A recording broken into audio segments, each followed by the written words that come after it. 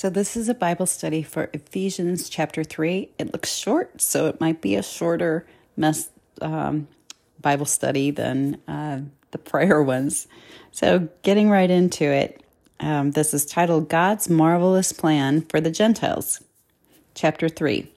For this reason, I, Paul, the prisoner of Christ Jesus, for the sake of you Gentiles, surely you have heard about the administration of God's grace that was given to me for you, that is, the mystery made known to me by revelation, as I have already written briefly. In reading this, then, you will be able to understand my insight into the mystery of Christ, which was not made known to people in other generations, as it has now been revealed by the Spirit to God's holy apostles and prophets. So here's the mystery. This mystery is that through the gospel, the Gentiles are heirs together with Israel, members together of one body, and sharers together in the promise of Christ Jesus. So this is earth-shattering, groundbreaking news for everyone in the world. You know, if you are Jewish, then you are God's chosen one. Like God's promise is to all the Jewish people. And those were his chosen people. And here's what, like Paul was, he was a Jew. He was persecuting Christians. And his name was Saul at that time, until he was knocked off of his horse, went blind, and also had seen, or I guess saw the vision of Jesus. And Jesus asked him, "Why are you persecuting me?" And he was knocked off his horse and went blind. And then Jesus told him how he would regain his sight. Paul was obedient, did what Jesus said. And then after that, wrote like most of what's in our Bibles today in the New Testament.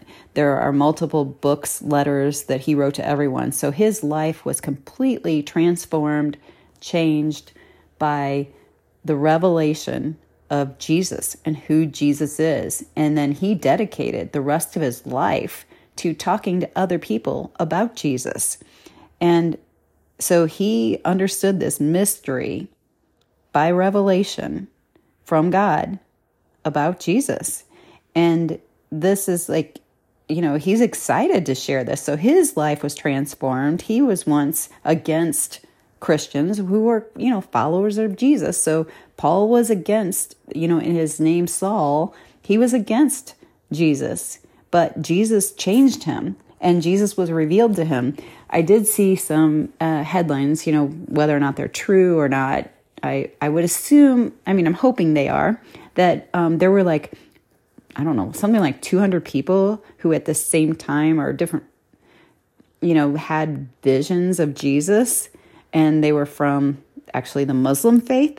That's no different than being of Jewish faith and having a vision or a revelation of who Jesus is. Because like the thing that is in common between Jewish and Muslims is that they, you know, will, you know, acknowledge that Jesus was present, acknowledge that he was a prophet. I believe they both do, but do neither believe that he is the Messiah or that he is the Son of God. So those are the differences, and are the similarities that they don't believe that. But the ones who are not Jewish, which would be anyone like, I guess Christians too, that are, you know, current Christians, is that this mystery about Jesus being made known is the blessing to all of us. Like I'm not Jewish, and I'm a Christian, and it's because of Jesus that we receive the inheritance that was given to Israel, that was promised to Israel. And that's how we are grafted into Israel. And so that is a blessing that all people, you know, Christians, Muslims, I guess, you know, any people who accept Jesus, who turn, and any other religion. I guess there's Buddhism, Hinduism. I don't know all the different faiths of the world, but there's all people that believe these different things. But if they ever get the revelation about Jesus and about who he is, this is what will graft all of them in to be the Commonwealth of Israel, together with Israel, to become an heir to God's eternal kingdom, which is awesome. And it's something that we all have to be thankful for, because that means the whole entire world, all the people. Because first it was the Jewish people, Israel, who were promised this from God. And then God opened it up and allowed the whole entire world, those who would believe in Jesus, and to become a part of that and to receive that same benefit as brothers and sisters, as heirs to God's kingdom. So it's all through Jesus. And that's why it's so critical that all these religions who don't acknowledge Jesus as the Son of God, as the one who made it possible for us to be in eternity, if someone doesn't believe that, they're not going to be a brother and sister in eternity with God. And hopefully that's what we can pray for, is that God will open their eyes. And it says in Scripture that God hears the prayers of the righteous. So if people are righteous and if people are fully submitted to God, I would say that those people's prayers are very powerful. And of course, they would align with God's will if we pray for the salvation of people. So it's important that we remain in Christ, that we don't, fall back into sinful ways or reject Christ or become enemies of God, that we stay in relation with God so that our prayers are effective. And we know that our prayers, if they are in alignment with God's will, they will be answered. So if we pray for someone's salvation, God will work in his own way, but, God will listen. And there's proof of that when you look back at Abraham and his prayers, and about Lot, his nephew. Look up that story if you're not familiar with it. But Abraham prayed to God that he would spare a lot of people. This is about the story of Sodom and Gomorrah. And it says in Scripture that God remembered Abraham. Well, Abraham was a righteous one, and he remembered his prayers and spared Lot's life, allowed Lot to continue. And it was because of Abraham's prayers. Now, Lot was living in a very sinful city, and probably, how much can you live in a sinful city and not become a part of it to some degree? So he was maybe, I don't know, maybe he was partially participating in some of it. I don't know. Or maybe he was righteous. I don't know. But it was clearly stated that Abraham prayed for Lot's life. And it clearly says in Scripture that God remembered Abraham and spared Lot. So that gives promise to all believers who remain in Christ, who live righteously, who remain submitted to God's will and wanting to do God's will, keeping in communion with God, in prayer with God, reading Scripture, staying connected to God, that your prayers are powerful and can do things that you yourself can't do, but God can. So keep praying for people, because God answers the prayers of the righteous. And people need to believe in Jesus. As I always say, Jesus said, "I am the way, the truth, and the life, and no one comes to the Father except through me." Going back to Scripture. I became a servant of this gospel by the gift of God's grace given me through the working of his power. Again, that's just another affirmation that Paul is saying. He became a servant of God by the gift of God's grace. Like, he was persecuting Christians, but he was forgiven of that. And then God used Paul to, today. I mean, it was in the 60 AD. So we are almost 2,000 years, not quite, but almost 2,000 years after Paul wrote this, and we're still reading from what Paul wrote. So look at what God has done, but through someone who was actually attacking Jesus and killing Christians. I mean, he was present, I believe, when Stephen was stoned to death. So Paul, when his name was Saul, but God gave him a new name of Paul. And that's also symbolic, like a new identity in Christ. We were all sinners. We were all against God. We were all enemies of God. But when we submitted our will to God's will and we asked for forgiveness, God is merciful. He forgives everyone. Anyone who has the heart that they want to reconcile with God, God forgives. And because He is merciful, everybody should be so thankful that none of us are in God's position, because a lot of us would not be as gracious as God is and as merciful as God is. So thankful that God is there and that God is the judge and that God is the one who gives forgiveness. Unlike, some of us who might hang on to things and not want to forgive, but God forgives.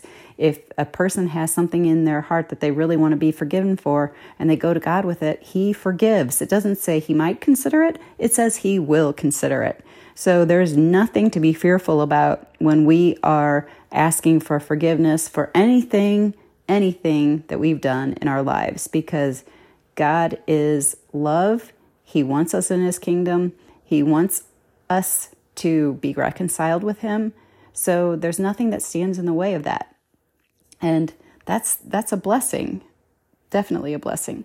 But going back to Scripture, although I am less than the least of all the Lord's people, this grace was given me to preach to the Gentiles the boundless riches of Christ, and to make plain to everyone the administration of this mystery, which for the ages past was kept hidden in God who created all things. This is really interesting about Paul if you think about it, because Paul was chasing after these people. He was like going after these people, like killing people or allowing them to be killed, whether he was doing it actively himself, but he was allowing that to happen. But then his life changed, and then God uses him, this guy who is going against everybody, and then He uses that same person to bring about this message of hope. Isn't that ironic? Like the very opposite thing that Paul was doing, God changed him and made him into a completely different 180 degree, like a completely different person, like the opposite of what he was. And then sends him out to the people that he was going after and, gives them hope, reassurance, and, all these things. And it's just amazing how God uses people. So if we look in Scripture, that's the other thing to pay attention to, that some of the major people that God used, they were all sinners. All of them. I say all of them. Maybe I shouldn't say that, because I think, like Enoch, I don't know that he was righteous. There are certain people that were righteous. I mean, like Enoch was, he never experienced the physical death, as I understand. Or it was Elijah, or maybe Enoch also, but Elisha was one, or Elijah. And anyway, that's really interesting. Like there are some exceptions, so I shouldn't say all, but like Moses killed an Egyptian because of what he was doing to the Israelites or the Jewish people. So he had, that's not necessarily God's will that happens. I mean, God is a God of peace and a God of love. There are times where God does take that action. So it's always important to be in alignment with God, and God is the judge. God is the one who should be taking care of all these things. In fact, we also see that in Scripture, where there is a supernatural force that's out there, because it might have been Elijah. I wish I knew. I don't know the Bible completely 100%, but I remember stories, and sometimes I don't remember what character it was, what person it was in the Bible. But there was a person who was in a war, and they were strong in their faith and their belief of God. And they had one of the people that was in war with them that was doubting, that was fearful, that looked out and saw the enemy and saw that they were outnumbered and knew that they were going to be completely diminished by numbers only, just by looking out. And this person, I can't remember which one it was, prayed to God that this second person's eyes would be opened so that they could see the reality. And the second person's eyes were opened, and there was like a massive amount of God's soldiers in a spiritual sense. And the one who had faith and the one who was doubting the faith, both of those, that group of people prevailed in the war, and they were completely outnumbered. But it was God that was with them. And that's the point I'm trying to make. It's not necessarily about the person, but when God is with you, supernatural things can happen. And it takes belief, but there is a spiritual realm that is influencing our world today. And the Bible tells us that. I mean, when you read the Bible, you understand that. But there were people that, they weren't perfect people, but God used them. And I guess Rahab is another one. It was in the war, like in Jeremiah, or Josh. I'm drawing a blank on that one too. But she helped some spies, and so her life was spared because she was doing the will of God. And she also, if you look in the genealogy, that she was in Jesus's bloodline, like he came from that, and she was a prostitute.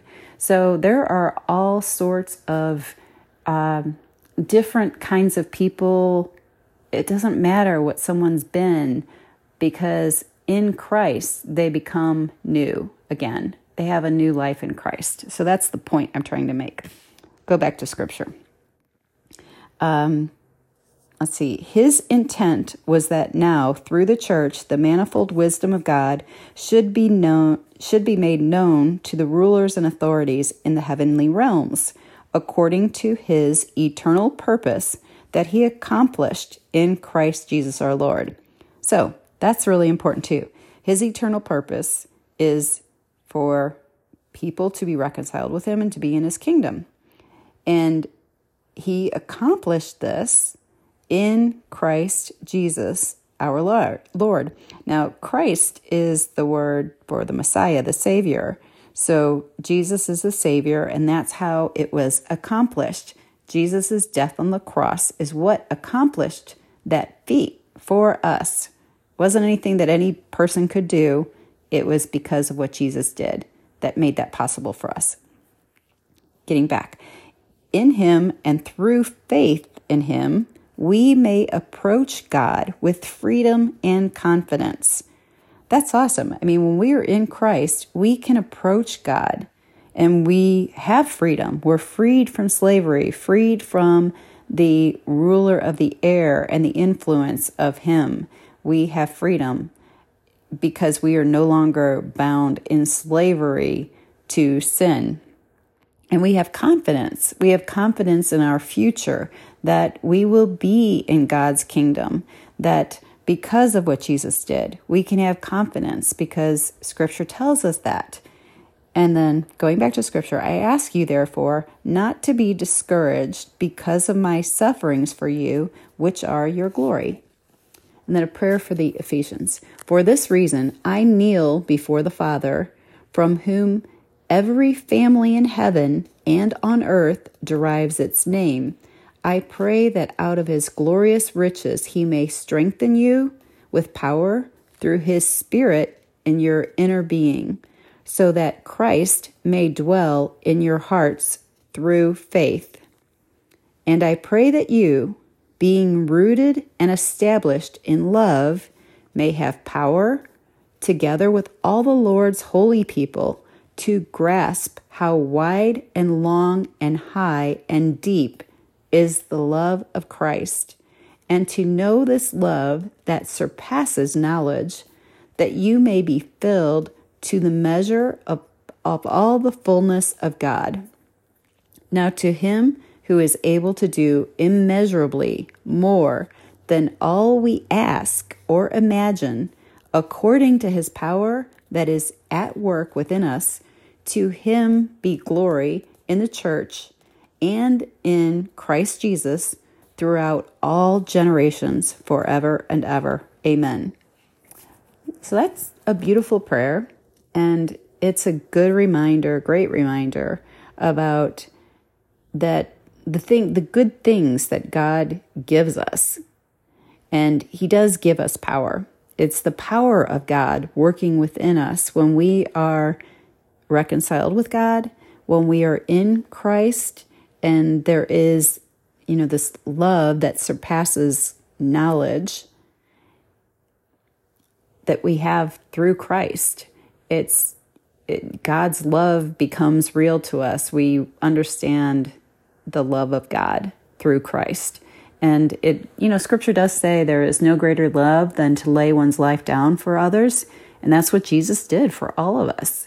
And think about that. I mean, it shows like the God of creation was willing to suffer a physical human death so that all of us could later be in God's kingdom and never have death again, and only have beauty and joy and a phenomenal eternal life.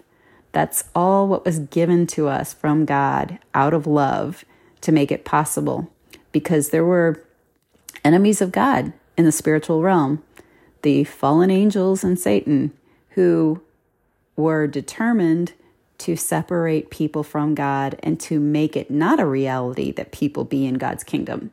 And those spiritual things, people, whatever, entities are at work today and still trying to keep people out of God's kingdom through the deceitfulness of sin and letting people stay within sin. But Jesus, on the other hand, he's more powerful than anything spiritual and any of the evil spiritual stuff. And he can break all of that and free people from that bondage so that people are able to be in God's kingdom. And this is a wonderful opportunity, an amazing gift from God that he's given to us out of his love for us. And it's something that every person needs to be aware of, that there's an inheritance out there. Do you think about like people in their earthly knowledge thoughts, when people talk about inheritance, or if there's a relative that passes away and people, like say they're a multi-million or billion-dollar person or something, and then people get all excited about, receiving some of that inheritance. And that's like so short-sighted. Like that is meaningless when you think about it. You think about the inheritance that all people are offered through Christ for God's kingdom. Think about like the inheritance of eternal life, the inheritance of never being sad again, the inheritance of being in God's presence, to be able to communicate and be in God's physical presence in the future. There's nothing that tops that. And it's just absolutely the most loving thing that anyone could ever do for us to make it possible for us to have that despite our sinfulness and our rejection of God. When we realize like how many things we do that push against God or go against God, and then we think about what God did for us, even while we were doing that, we have so much to be thankful for. And I hope that many people realize this. And we'll talk again on chapter 4.